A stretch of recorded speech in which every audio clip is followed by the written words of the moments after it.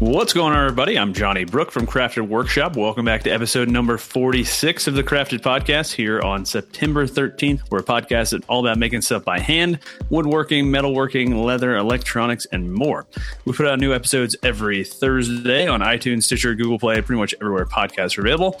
Also, we are changing our live streaming time. We have been doing it on Wednesday night here for a little bit, but we're going to change it to Thursday at 10 a.m. Eastern time. So hopefully some of you guys can make it.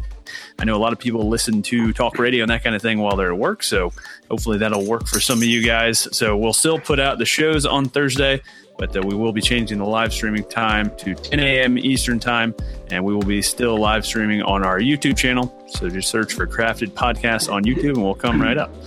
If you really like the show, go ahead and rate it on iTunes. A 5-star rating would be super appreciated. That really helps us out.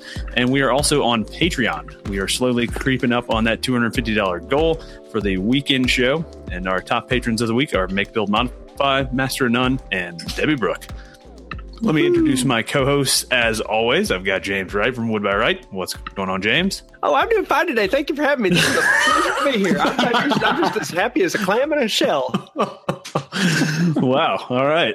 That's a new one. I like it. I like it. And I've got Zach Overholz from ZH Fabrications. What's going on, Zach? Hey, that was great, man. How many people just spewed their coffee across their desk? Yeah, fantastic change of pace there. I like it. Yeah, from the smooth, smooth jazz NPR hour voice to now I don't even know what that was.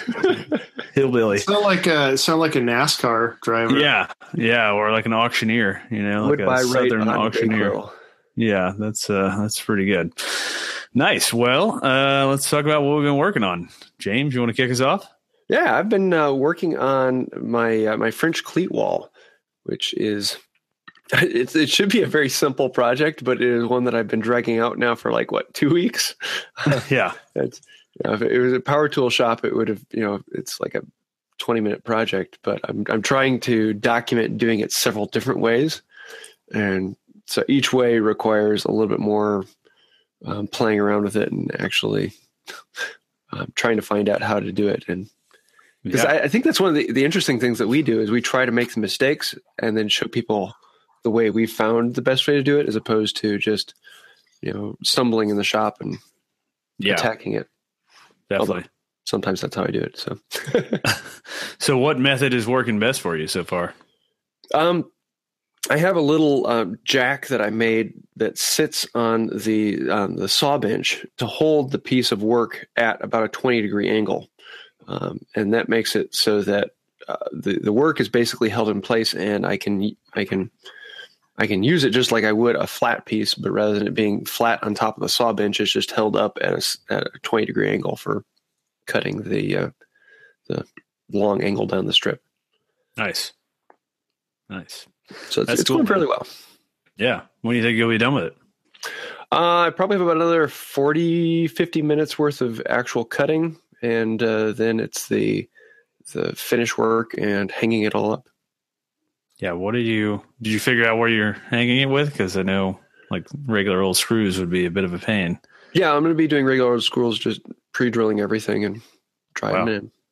Man. No, actually, with a brace and bit, they go pretty darn quickly. Yeah, just driving them by hand would be. Yeah, the screwdriver is your wrist just dies. Yeah, that would be intense. Nice, cool. What else you been working on? Well, I've also been running some more and running more than that. So I did my marathon last week, and then Friday this week I did a 10K. Saturday I did a 25K, and then Sunday I was going to go do a 50K, but ended up blowing out my ankle and had to DNF the race. So I wasn't quite as happy as I wanted to be, but still a lot of miles. Yeah, man, it's way too many miles. All through the trails and hills. It's a lot of fun. It's funny. I've actually kind of started trying to get into a little bit of trail running myself, and been trying to do that couch to 10K program. To see the trees and all.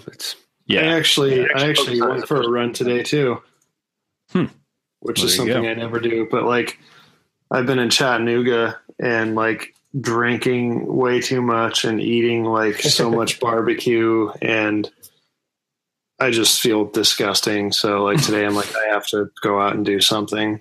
So nice. That's funny. That's funny. Cool. Well, I guess Zach, you haven't really probably been working on much, right? No, it was, man, it's been, I do say this every week, but like, it just keeps on getting crazier. Like, so I'm sure anybody listening is familiar with Hurricane Irma. And that was, it's crazy. Like, so it was originally supposed to go up the Atlantic coast, so no big deal. And then the models kept shifting it west, and we kept watching it, and it was set to go up the middle of the state. And I'm pretty stubborn, so I was like, no big deal. But my wife was like, okay, we need to figure this out because it's a Cat 5 and it's just wrecking everything. So the next morning it showed it kept going west, and we're like, we probably should get out. So we got in our cars and headed north to some friends in Chattanooga. And it was like the most terrifying experience of my life. There's no gas in the state. Like there's people camped out at gas stations hoping that like a tanker will come and fill it up. There was a period that was, it was gridlocked almost all the way out of the state, but there was a period where it took us 3 hours to get 6 miles, and there's cars pushed off the side of the road, like abandoned, and people are walking because they ran out of gas. It felt like a movie. It was surreal. And then like trying to, it was in those 6 miles where we had a half a tank of gas, and we had been driving for probably 7 hours, and we'd gotten about 100 and maybe 180 miles. And wondering like, God, if this gridlock keeps up and there's no gas in the state, like we're not going to make it. We're not going to make it out. So like having to make that decision in my head, like, are we best to keep driving north, or we have a half a tank? Do we drive back to our house and try and ride it out there? So it was incredible. One of the most stressful, probably the most stressful and terrifying experience in my life. But fortunately, we got out, and we called some friends in Tallahassee earlier, and we said, go fill up everything you have with gas. And he had pretty much a tank sitting aside for us when we got there. And fortunately, the hurricane curved last minute and did absolutely nothing. So we got lucky there, but it was still a crazy experience. So we're still up in Chattanooga. It's actually turned out to be a great vacation. They're good friends, so it almost feels like we're at home. It's given me a chance to catch up on some of my modeling that I've had to do, my 3D models, and reaching out to clients and stuff. So it's been a good experience, and there's great beer and excellent food, and it's a really cool city for how small it is. I'm blown away. Like you drive through Chattanooga. Man. I know it's weird. If you just drive through it, you'd be like, wow, this place is a dump. Like it just doesn't look cool at all. And then you go into because all the buildings are like old brick, worn down, which is cool, but they don't look like they've been gone through yet. So, but there's so many, all the bars and stuff are incredibly nice, and the food is amazing. It's just, it's like a hidden gem. It's a really cool city. So yeah, we used to go there every summer growing up because it's only about 2 hours from Atlanta. So it's like a really easy little weekend trip, when you've got kids and stuff. So we would go up and tour the Mayfield milk plant there and get our free scoop of ice cream. And then I've gone back several times as an adult, and they've got this really burgeoning little kind of beer and liquor scene. There's a Chattanooga whiskey company that's actually really good. It's a cool spot for sure. Yeah. It's been fun. A lot of good lumber as opposed to palm trees. Yeah, exactly. Yeah. No sand that I know of. So that's, I was thinking, man, I could totally live here. It's a really cool place. And then they were talking about how the summers are brutal and hot and humid. And I'm like, okay, well that's out. We're not the Southeast, man, anymore. other than that, it's awesome. But nice. Yeah. Cool. So that's what I've been up to. Heading back Friday, I think is the plan. So we have one more day. There's actually one of my YouTube, Instagram followers is we're going to meet up for dinner tomorrow because he lives out here. So nice. So yeah. Cool. Well, I've been working on this concrete and steel end table and pretty much got it done. Got the base welded up today, just used standard 1/2-inch rebar. So that was kind of interesting. Had never worked with rebar in that way before, and it was actually really easy. And I think it's a great way. I think going to a steel yard as somebody who's never been to a steel yard can be kind of intimidating. So I think that's a kind of a good potential option. Although I did kind of run into an issue. I was trying to just weld it on, the 110 outlet with the Lincoln Electric, the Power MIG, and it wasn't quite powerful enough on 110. I was getting a lot of kind of sputtering and wasn't getting a ton of great penetration. So my 220 outlet for the welder is kind of on the other side of the shop, and so I have to use it basically outside, or else I'm right next to my table saw and it's all awkward, and it was pouring rain because of the hurricane. Anyway, so today it was a beautiful day, so welded outside and worked beautifully on 220 or 240 or whatever. And so got it welded up, got it all ground down nice and smooth, and then painted it. So that's looking good. And then the concrete turned out great. I'm amazed at how really simple that was. Built the form and used silicone caulk to kind of create the beveled edges. And then, just mixed up the concrete, poured it in there, vibrated it with a reciprocating saw with no blade on it. And the top is extremely, extremely smooth. So nice. Really happy with the way that's looked. And then just kind of sanded it a little bit with regular old sandpaper, and then added some aggregate in there, or did you strain it out? No, I just used straight up Quikrete 5000. It's like the Pro Finish one. So just straight out of the bag, I did nothing to it. So I did add a little coloring, some artisanal distilled water. I actually, funny enough, did use distilled water because I just had a gallon jug of it sitting there. I'm like, man, it's put in 3/4 of a gallon. I'm like, well, I've got a gallon jug here, so that's going to make it a lot easier to figure that out. But I've heard Fiji water is the best for concrete.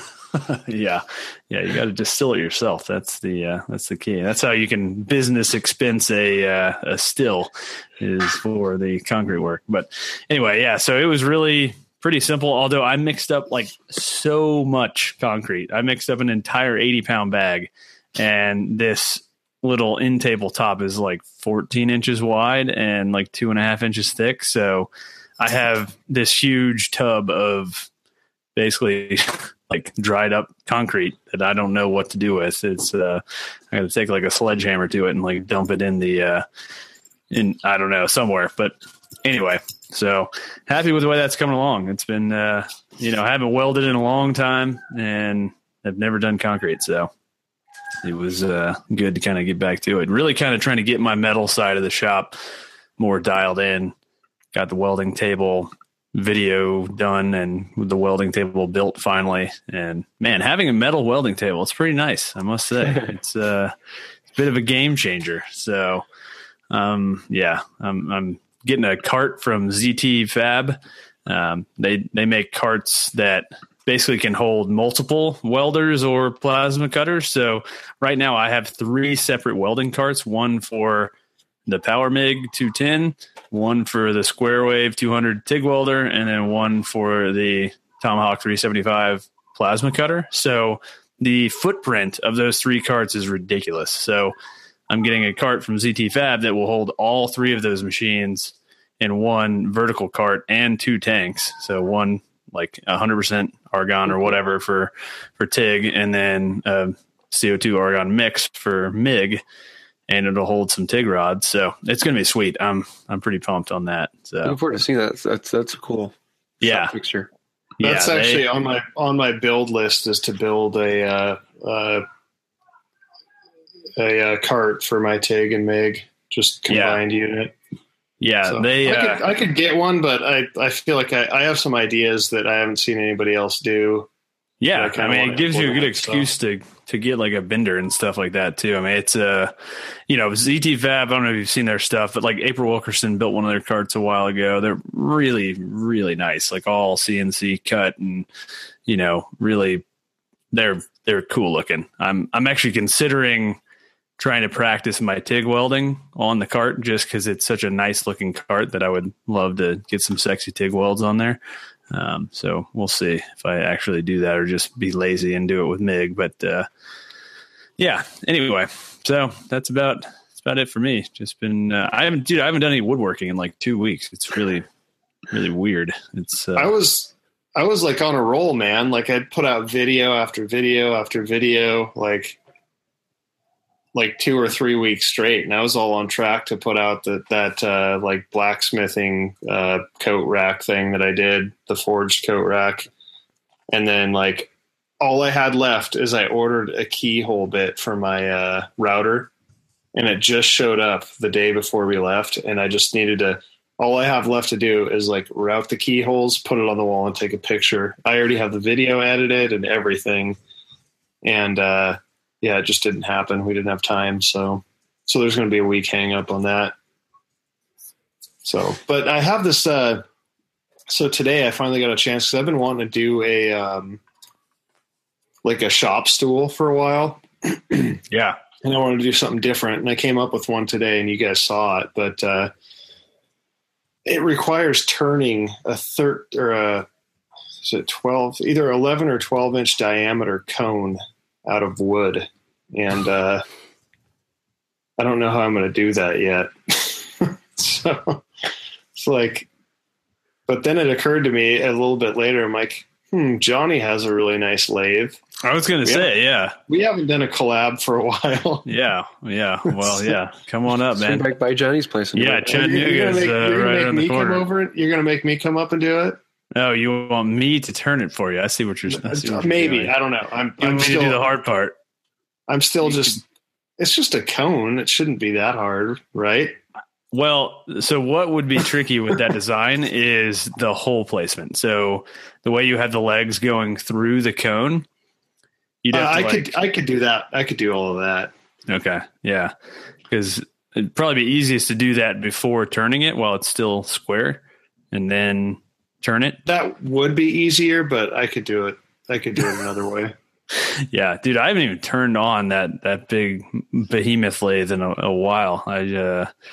That might actually be kind of a fun project. Although, dude, the size of the piece of wood you'd need would be ridiculous. I know. I thought about that too, and I was like, it'd have to be a glue up, and I'm like, God, I really want to do walnut, but that would be a bunch of walnut. Like, so it's only 10 inches long.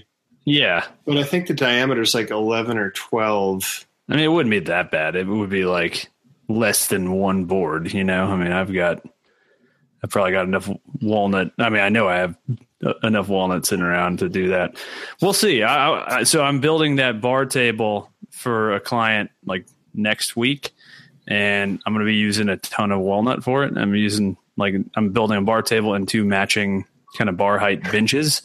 And so whatever walnut I have left over, if you get scraps, I think I might be able to glue up a block like that. Johnny, Zach, all you can do is right now with all the windstorms that are going through that area, just go around and look for a tree that's fallen down and hack out a log. Yeah. Well, I've got a red oak log sitting in my backyard. I could nobody likes you red off oak. I know. Of course, like all the trees that fall in my yard and smash my car to bits had to be freaking red oak. I'm like, you know what you should do? My least favorite wood. You know what you should do with that? What kind of car did it fall on? My Kia Soul. You should carve out a Kia Soul out of that log. Get into carving, James style. Just for that one thing. It's like the ultimate retribution. Find a 3D CAD file of it and do it on the CNC. Yeah, that would be pretty good. That would be pretty good. And then you could, that'd be awesome. But Yeah, so that's what I was thinking. I'm still waiting to hear back. I've been talking to Rockler, but I don't think they have a lathe that is capable of turning something of that diameter. I don't think their Rockler lathe is. So the Excelsior will do, I think, 10 inches. So, which, I mean, it depends how big. It seems like, I don't know what that cone is. It seems to be just aesthetic. So, you know what I mean? It seems like you could attach. I could build it without it, but I won't. I mean, I have another model that looks good without it, but I really think aesthetically it's kind of a cool, and I think it would look really good in person too. I think, yeah. So I mean, everything I design in 3D models, I think I'm like, oh, that looks pretty cool, and then when I build it, I'm like, that's so much better than it looked in the model. Yeah. No, it would be cool. And I want it to be different, like if I took it out, I could make it just look like every other kind of neat bar stool, but it wouldn't be like unique, that's like I said, I've said it before, but that's like my goal with everything I build. I want you to like, anybody should walk by it and notice it. Yeah. So yeah, that'd be cool. I mean, dude, honestly, like that cone wouldn't probably take more than an hour to turn. So I know. I just need the tool to do it. I need to scour like the Tampa Craigslist area and see if there's something. Because I just don't want to spend put a lathe though, dude. That's what. Like, I'll make room. You said you didn't have room for a nicer welding table. I'm like, bro, you weld every week. Like turning is one of those things. Like you think, unless you get really heavy down that rabbit hole, or if you're in chairs, yeah, it just collects dust. I mean, to be quite honest with you, well, yeah. You're asking the guy who just designed an object that he doesn't have the tool to make. Like, you think I am planning on where I'm going to put that thing yet? Like, no way. If you want to, you could build a spring pole lathe in a day or two. You good, dude? You should see if Tampa has any maker spaces or like tool library type things, and just go do it there. There's definitely some woodworkers in the Tampa area, and there's a Woodcraft there, and Patrick's workshop just said Dreadnought Workshop is in that area. So I think, I think you can figure it out. I think so. I bet I could find somebody. There's probably somebody that follows my YouTube or Instagram that it'd be a fun collab for you, Dreadnought Workshop. Yeah. I'm not familiar with Dreadnought Workshop. Yeah, he's good stuff for sure. He was in Atlanta last at the Atlanta Woodworking Show. Okay. Cool. Well, let's talk about the show topic. So I don't think we have a super clear idea, but it's basically, we got a question from Ryan Wall through email, and he was asking us about what, some 3D modeling and CAD programs, and basically asking about the differences and pros and cons of SketchUp versus Fusion 360, that kind of thing. And, CNC machines, that kind of thing. And so I was just thinking it might be an interesting conversation to talk about digital fabrication and digital manufacturing in general, and kind of how we see that, impacting our, hobby and our businesses, and what place those kind of techniques have. I think it could be kind of interesting. So I know, I guess I'm the only one in the group who has a CNC, but I'm sure you guys have some opinions about it, but I thought that might be kind of interesting. So James, as the resident hand tool guy, what do you think about 3D printing and CNCs and that kind of thing? I love it, especially if you're ever doing it for, money. If you're making things to sell, I mean, that's a no-brainer to be able to throw something on there and walk away and doubling your time, especially if it's something you're doing a lot of. Yeah. Yeah, I think to me, obviously, CNC routers have the most kind of applicable skills based on what we're doing, being able to either create parts very easily, or, one thing I've been thinking about using my CNC for would be to create like bent lamination forms, because those are kind of a pain to create. You have to usually make multiple layers of the exact same piece. And usually that means a lot of template routing, that kind of thing. Whereas you could just drop a piece of plywood or MDF on the CNC and, route out the same shape over and over again. So that's one definite use case. But, as far as becoming a profitable production shop, there's so much stuff you can do, signs and that kind of thing that the CNC is incredibly useful. And same goes for if you're on the metal side, having a CNC plasma cutter, it's an incredibly useful tool. But I think for me, I've always felt 3D printing was kind of gimmicky until more recently, where I've really started to kind of see it becoming more applicable to a lot of different things. And one of those is like metal casting. I've seen some really cool stuff with people using 3D printers to create the model out of plastic and then create the kind of aluminum casting mold out of that. And that's been some really interesting kind of techniques. And I feel like the barrier to entry for a lot of these tools is becoming so much lower because of maker spaces and libraries and places like that, the whole, well, I don't have a CNC or a 3D printer excuse is becoming less relevant. Yeah. And they're really, most of them are coming down to the price of a decent table saw. Yeah. Yeah. It's kind of insane really how compared to, even 5 years ago, it's, the X-Carve or the Shapeoko, while they're certainly not the caliber of something, like an Axiom or some other larger, higher end kind of all in machine, for a hobbyist, they're outstanding. Great way to kind of get into CNC work. And honestly, on the wood side, you generally don't need as much precision as you might, especially on like the metal side. I mean, wood is to me a lot more forgiving. Yeah. A 32nd of an inch is not as big of a deal. Well, if you ever seen Bearcat Wood, he did his legs for his bench on the CNC, and he has a fourth axis, which is basically like a lathe underneath the mill. Fourth axis or fifth axis? It's fourth axis. Well, no, I think it's fifth axis because his head also turns. Oh, wow. Yeah, he can do some cool things on his.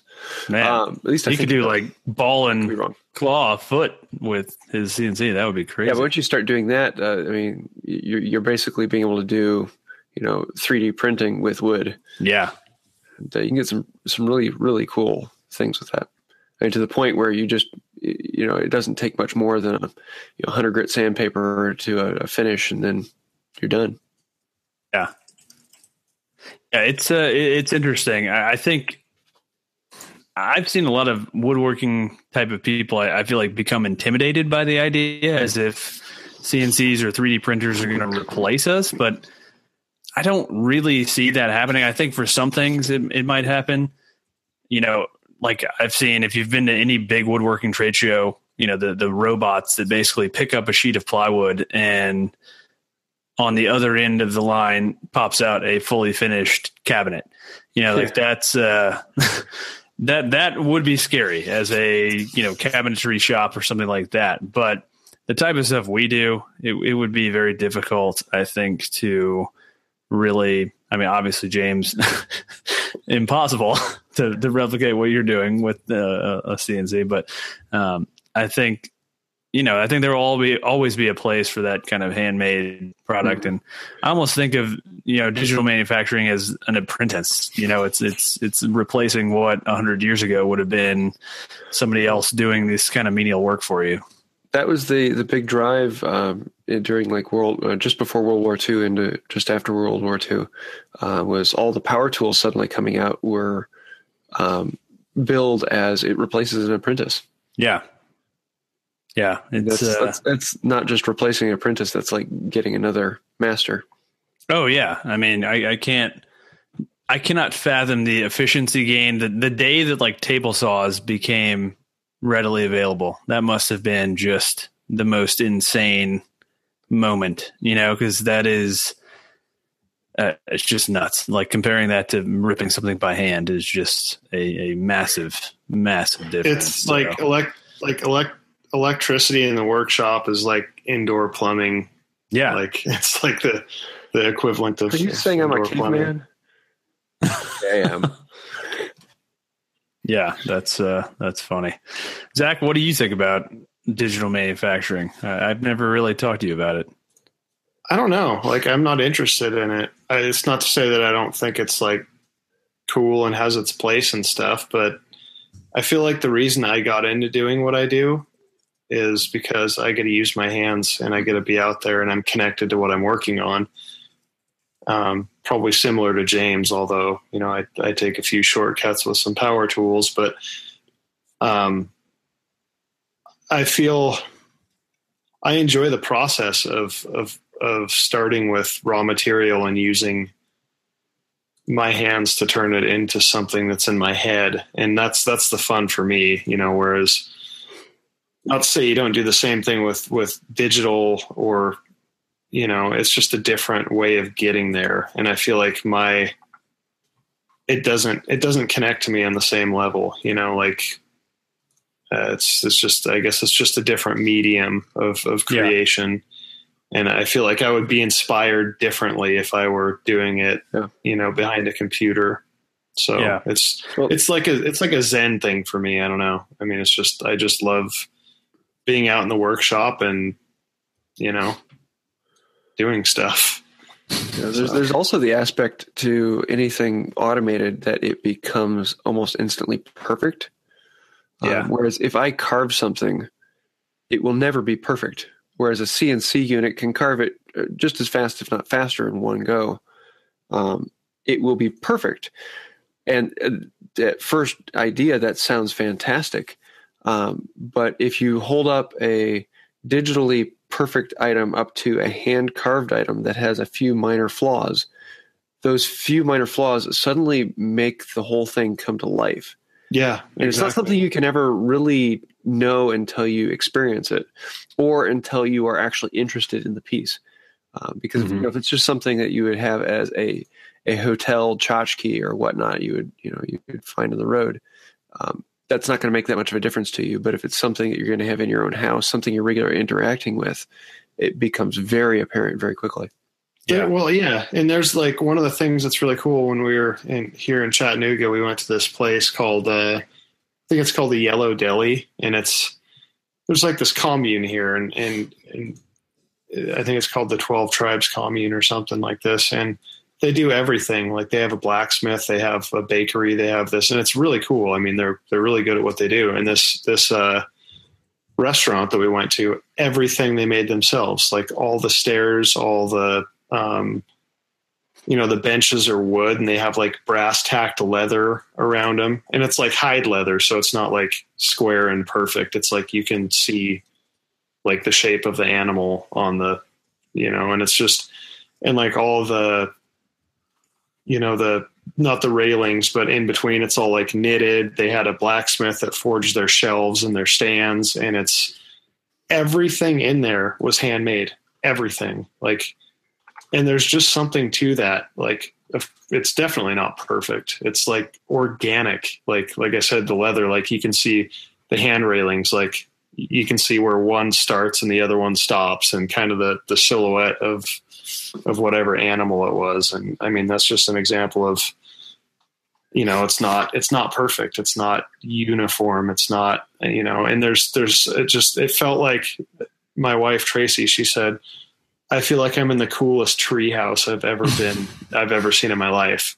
And like, but it like in an awesome way, it like felt like a fairy tale. It's just, but I feel like that's kind of the vibe that like when you walk into a place, even if you don't know the difference, even if you know nothing about construction or building, you don't know the difference between, you don't even know what a CNC is or whatever. If you walk into a place and everything is handmade, like, something is different. Like it just feels organic, and it has like a character and soul to it. And I'm not saying that that's better. It's just a different thing, and I like that.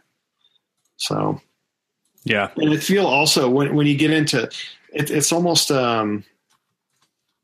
turns into a ends justifying the means issue with a lot of digital production, because it turns into production. And it's not because you can't be creative with it, but who uses that stuff mostly? Companies that want to crank out 1,000 of the same thing. So it's almost like that tool See, I disagree though. I mean, maybe mostly, but I think more and more absolutely people are using it, thinking outside the box. Because, as I said, things like cabinetry and, cutting squares out, there's no art form to that. There is no, you know what I mean? Like building a cabinet carcass, a monkey could do if you trained, you know what I mean? So there's no creativity to that. You're building to dimensions. You're building the same way every single time. I agree. I'm saying that, like, I feel like they get, like, the digital, like, all that stuff gets more of a bad rap because usually you see it being used for mass production. And exactly. I feel like it kind of gets, like I said, it's the ends justifying the means. It's something that, like, the majority of the people that buy those things are probably companies that buy it in order to mass produce things. Although, I mean, it's just a tool, so that's not to say that there aren't individuals out there that can buy it and do some really unique custom stuff with it, which is fantastic. It's just unfortunate that most of what gets associated with that sort of production is production. Yeah. But I think that's probably because the cost has been so prohibitive, so in order to justify a machine like that, you got to really, you got to be making a lot of widgets, so, I think that's what's interesting to me is seeing the way people are kind of thinking outside the box and, people like Frank Howarth and, those kind of people who are just kind of pushing the CNC envelope and using a CNC where it wouldn't traditionally be used. And he's done some really cool kind of joinery techniques where it's basically, instead of like dovetails, it's like a squiggly kind of rounded looking thing. And it's just really interesting to me. That's where I think, custom furniture makers are going to start incorporating it more and more as the prices continue to go down, because, being able to add weird shapes and textures and things like that would be a royal pain and would take forever to do, especially if you need to do like 8 of them for, like, just think of a dresser, if you want all 8 drawers to have this really cool, like, continuous pattern across that, that would be very difficult traditionally. But with something like a CNC, it kind of unlocks some really interesting potential. So, one thing I read a while ago, that there are several steps to woodworking or any working detail. Number one, there's the straight line. So cutting a straight line, ripping a board, or as a table saw can do that fantastically. Then the next step is cutting an inside corner. So how do you cut a corner in a board? Well, a table saw can't do that by itself. You need something that reciprocates, a jigsaw. Mm-hmm. Then the next step is multiple compound figures. In other words, a carved face, something that has a flow to it. And it was a long time until machines could duplicate that, until you got like Panta routers or things like that have started to get into it. And then you can get into undercuts and 3-dimensional rounded shapes, which you would get with multiple access, routers and such. But one area where they still haven't come back around to is a third straight face cut, where it is, rather than, cutting an L out of a board, if you cut a mortise out of a board and have a flat surface and have a tight square corner in the bottom, there really isn't a great way of making that with a power tool. No. Yeah, that's one thing I'm looking forward to actually seeing how a tool can do that. That's the one last piece that power tools haven't been able to fully conquer. Well, like a hollow chisel mortiser making a baby with a CNC would be pretty sweet. Even a hollow chisel mortiser, the problem is it doesn't give a flat bottom. Yeah, exactly. So you'd have to come at it from 3 different angles to get that. To get that face. Yeah. But that's one of the few things where if you see a 3-sided inside corner, it was made by hand. Yeah. Yeah. No, it's interesting. It's it excites me. It's something that, I need to use my CNC more. I think, size limitations are always the biggest thing to me. If I had, an infinitely large CNC, I think it would probably get more use, but man, the footprint would be, my wife would have to park outside for sure. So, well, so I guess let's talk about Ryan's question. I mean, you guys probably won't have a ton of input on this. Well, I guess you both use SketchUp, so you will. But so he's just wanting to know, SketchUp versus Fusion 360. They're both free. They're obviously very different tools, and kind of what are the pros and cons of each. So, for me personally, I use SketchUp quite a bit, a whole lot actually. And I think for woodworking, it's really effective. But that being said, I haven't kind of dove into Fusion enough to know how good it would be at the stuff that I'm currently doing in SketchUp. I think I would imagine it's actually probably better because it's a much more sophisticated program as far as just the way it kind of, what is it called? I'm trying to remember. Basically, any of the like thicknesses and things like that of materials can all be controlled in one kind of section of the program. So let's say you've built a desk out of 3/4 inch plywood and you decide you want to build it out of 1/2 inch plywood. You just change that number one place. It automatically adjusts everything else with the desk, all the pieces, all of their sizes to kind of fit that. So that's something that SketchUp certainly does not do. But SketchUp, I think, is maybe a little simpler to learn, but maybe not. I don't know. What do you guys think? Well, in my background, my master's, part of that was learning Autodesk and CADWorks. So I had several classes in that for drafting and designing theater sets and houses and machinery, automation, that type of thing. And so I am very, very at home with several different high-end CAD machines, the ones you're paying, thousands of dollars for a particular computer. And as much as I am comfortable with those, SketchUp is very, very intuitive. It's very easy for a layman to sit down and figure it out in an afternoon and be sketching. That being said, it has a lot of limitations. It is a sketching program. It is not a designing program. It's intuitive and easy to understand and great for the beginner who they want to draw something and see it, but not particularly to pull measurements and figuring out how is it going to fit together and work and mechanically function. Whereas Fusion 360 is really the first free 3D designing program that's come along that can do all those mechanical features. Yeah. And that's where it comes to life. If you want to build something and see how it works in reality, how it feels, what the functions of the pieces are, and so many more aspects to the actual things you put into it. Fusion 360 is great for that. It takes a little bit more to learn. Now, that being said, they've done a great job. It is very user-friendly and very easy to learn in comparison to a lot of the higher-end CAD programs. And you can do a lot more with it. So if you're willing to learn a little bit more, 360 is the way to go. It is fantastic. But if you just want to sketch something up and see it quickly, I still say SketchUp is the easiest way to do it. Yep.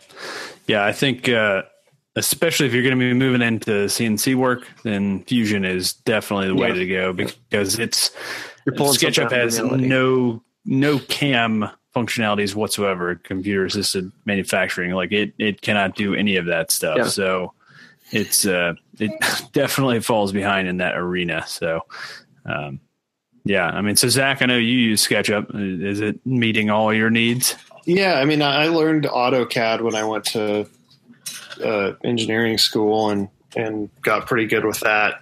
I feel like there's only a couple of things that I miss from it, but I use SketchUp and I just find that it's so easy to get lost in the details that I like to make things really simple. Like I don't like too many options.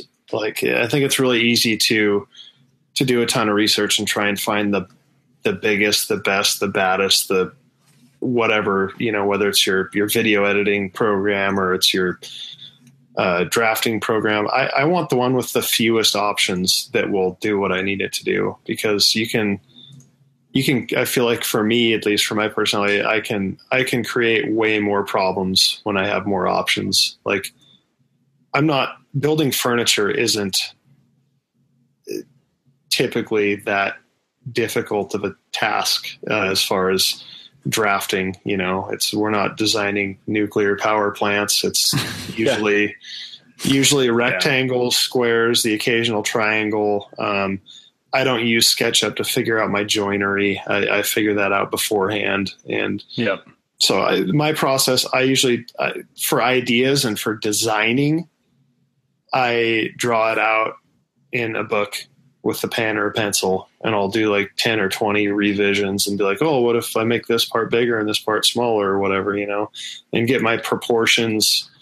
And then I'll set my, once I'm ready for that, then I'll set my dimension box in SketchUp and just go build in there. And I feel like it's really simple. It's really intuitive. I mean, like I said earlier, you're working with shapes, and the joinery, I'll know that beforehand. I don't go through, I'm not going to draw a mortise and tenon on SketchUp. I'm just going to do rectangles and put them where they need to go, and I keep that in mind when I reference it for the build, and it works great. So I like SketchUp because it's simple. Yep.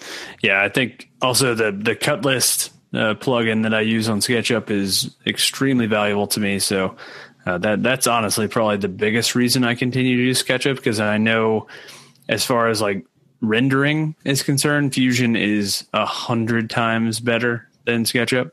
It is amazing. Some of the 3D renders you can get, like, they look completely true to life. So, I think that's, it really just depends on what you want to do and the kind of program you're looking for. I think one other big thing is Fusion is cloud-based and SketchUp is not. So if you ever want to do any modeling on an airplane or anything like that, well, you're out of luck with Fusion. So that's something to consider. It's a totally cloud-based program, so you cannot use it offline as far as I know. So,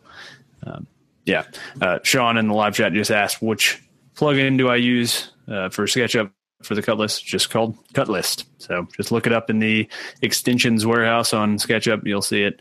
It's very quirky, but I do have a video on my channel about kind of how to work that plugin effectively, and it works pretty well. It's laying out parts on sheet goods and that kind of thing is very effective. So yeah. Cool. Well, I guess let's talk about what we've been. Actually, no, we have a joke of the week. We do. Nice. Yes. Diami Plotke from Modern Woodworkers Association, another great podcast you guys should check out. So he just sent this one over on Twitter. How do trees get on the internet? They log in. Nice. That's good. I have not heard that one. Yeah, me neither. So that was a pretty good one. So what have you guys been watching? James, so you got one here? Yeah. I have just came across a channel called Pale Dog Tool Company. And he does a bunch of things, but recently he's been doing a bunch of tool restorations and really doing a bang up job on them. A really cool channel that I got into it and binge watched. He only has like 12 or so videos out so far, but definitely worth checking out. He is, I want to say he's like a couple hundred subscribers. So, I mean, if we get on there, we could swamp him. But his editing is fantastic. I mean, he is editing to the point I would be expecting him to have several million subscribers. He spends a ton of time, great music, great slides, just, really, really, really cool channel. Definitely check him out. Pale Dog Tool Company. Nice. Zach, you got one?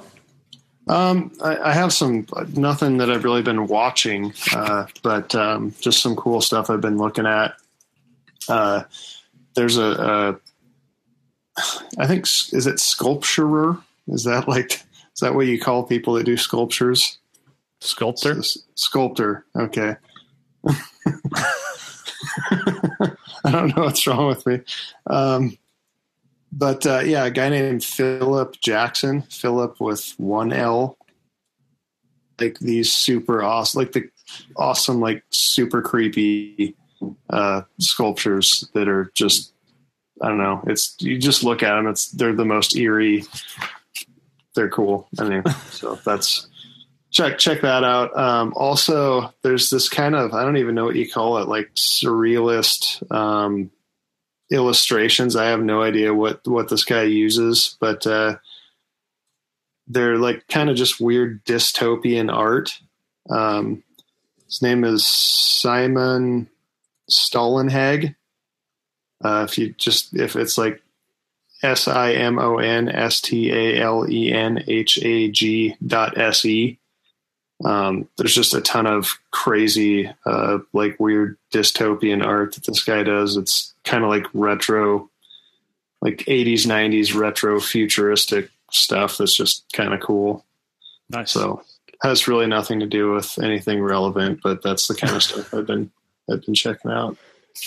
Nice. We'll have links to that stuff in the show notes in case you're wondering. That's on craftedpodcast.com. So mine is this channel Lignum. I've seen a couple of his videos pop up here recently, and this wooden lounger chair is the video, and it is insane. It's this huge, it's like a full-on lounge chair, as the name implies, but it's this huge bent lamination kind of frame. So when you sit in the chair, it kind of flexes with you, kind of similar to like that chair IKEA has that I think everybody has in their house that, you know, is bent lamination, kind of, you know, flexy and really very comfortable, almost like a rocking kind of thing. But, it's just this massive bent lamination frame with all of these slats that he cut out on the CNC, and really, really cool look. And I'm very impressed. A very inspiring kind of video that makes me want to think more outside the box. So definitely check that one out. Very, very cool stuff there. So cool. Well, let's finish it off with favorite tool of the week. James? The good old-fashioned countersink bit. I'm using it with the French cleats I'm hanging up on the wall, and I have a countersink bit that fits in my brace with the tapered square shank. And I've found 4 or 5 different ones over the years, but I have yet to find a place where you can actually just go buy them other than eBay if you can. And I don't know why. There's something I really enjoy about countersinking with a brace. It's almost like I'm thumbing my nose at the power tool world. Fun. Yeah, there is something just so satisfying about countersinking in general. It's like, It's true. just having that perfectly countersunk hole. Yeah. Man, especially on metal, especially on metal, and when you have the screw that fits perfectly into the countersunk hole, it's a good feeling. Oddly satisfying right there. Cool. Zach, you got one? I do. I'm trying to remember what the I just have the Amazon link I posted, and I'm trying to remember what tool it was. Oh yeah. It's called a Streamlight. It's like a little pen light, but it doesn't suck like all the old pen lights used to suck. It's actually really good. So actually, I saw it when I was up at Jimmy's place a month or so ago. I saw that he had one. I'm like, what is that thing? And I liked it. So I went home and bought one, and it's been great. It's just like it's just a little pen light, but it's bright and great. So Is that the thing you see him holding his teeth all the time? Maybe. Yeah. It's funny because I thought I was the only one. I don't know. I used to get like when flashlights first started knowing what they were doing, like, and they were small and bright. I thought I was the only one in the world that like wrapped electrical tape around the back of the flashlight to hold it with my teeth. And apparently I wasn't the first one who thought of that. So I was always like working underneath cars and stuff, and it's no fun to hold steel between your teeth. No, but the Streamlight's nice and small, so it's not really necessary on that. Headlamp. That's all I'm going to say to that. I'm not mining. Using a headlamp a lot lately.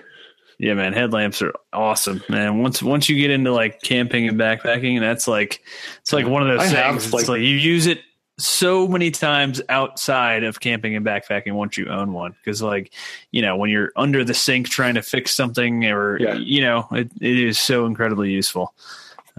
Or I have 2 of them. I guess I just need to put them somewhere where I remember that I have them. Yeah, they're awesome for nighttime trail running. Yeah. Yeah. I feel like my father-in-law has a headlamp on like 40% of his life. It's a fixture on his forehead all the time. So cool. Well, mine is the welding table, because man, it's a game changer for me. Just being able to clamp the ground to the table itself and not to the workpiece is kind of insane. So yeah, pretty stoked on that. I'm really wanting to get some clamps for it, because that's kind of the whole point of having all these holes in the top of the welding table, is to have, you know, specific clamps so you can clamp in the center of the table. So that's going to, I think, make things even better. So that's my tool. So cool. Well, I think that's going to do it for this week. So thank you to everybody for listening. Again, we are on Patreon. We've added that $250 goal for the weekend show, slowly creeping up on that. So top patrons of the week: Make, Build, Modify, Master None, and my mom, Debbie Brooke. So thank you to Thanks, all Debbie. of your support. Thanks, everybody. Yes. And again, if you like the show, leave us a rating on iTunes. It's super helpful. And also, I'm going to be in Indiana this weekend at Festool Connect. Up in Lebanon, Indiana. I'm actually doing a panel talk on like social media and woodworking at 10 a.m. there with Jeff Mack Designs and Toolpig and Toolaholic, some huge Instagrammers, and I'll be repping the YouTubers. So that should be. Can you tell him to hook me up with a domino? Yeah, I'll put in a good word. I know this guy. Yeah, this guy. He's down He in will Florida. never buy a domino. But if you No. send him one, he will use the crap out of it. Yeah, I'll see what I can do. Yeah, so if anybody's in that area, come out and say, hey, I'll have a bunch of stickers with me. So cool. Well, until next week, thanks everybody, and happy building.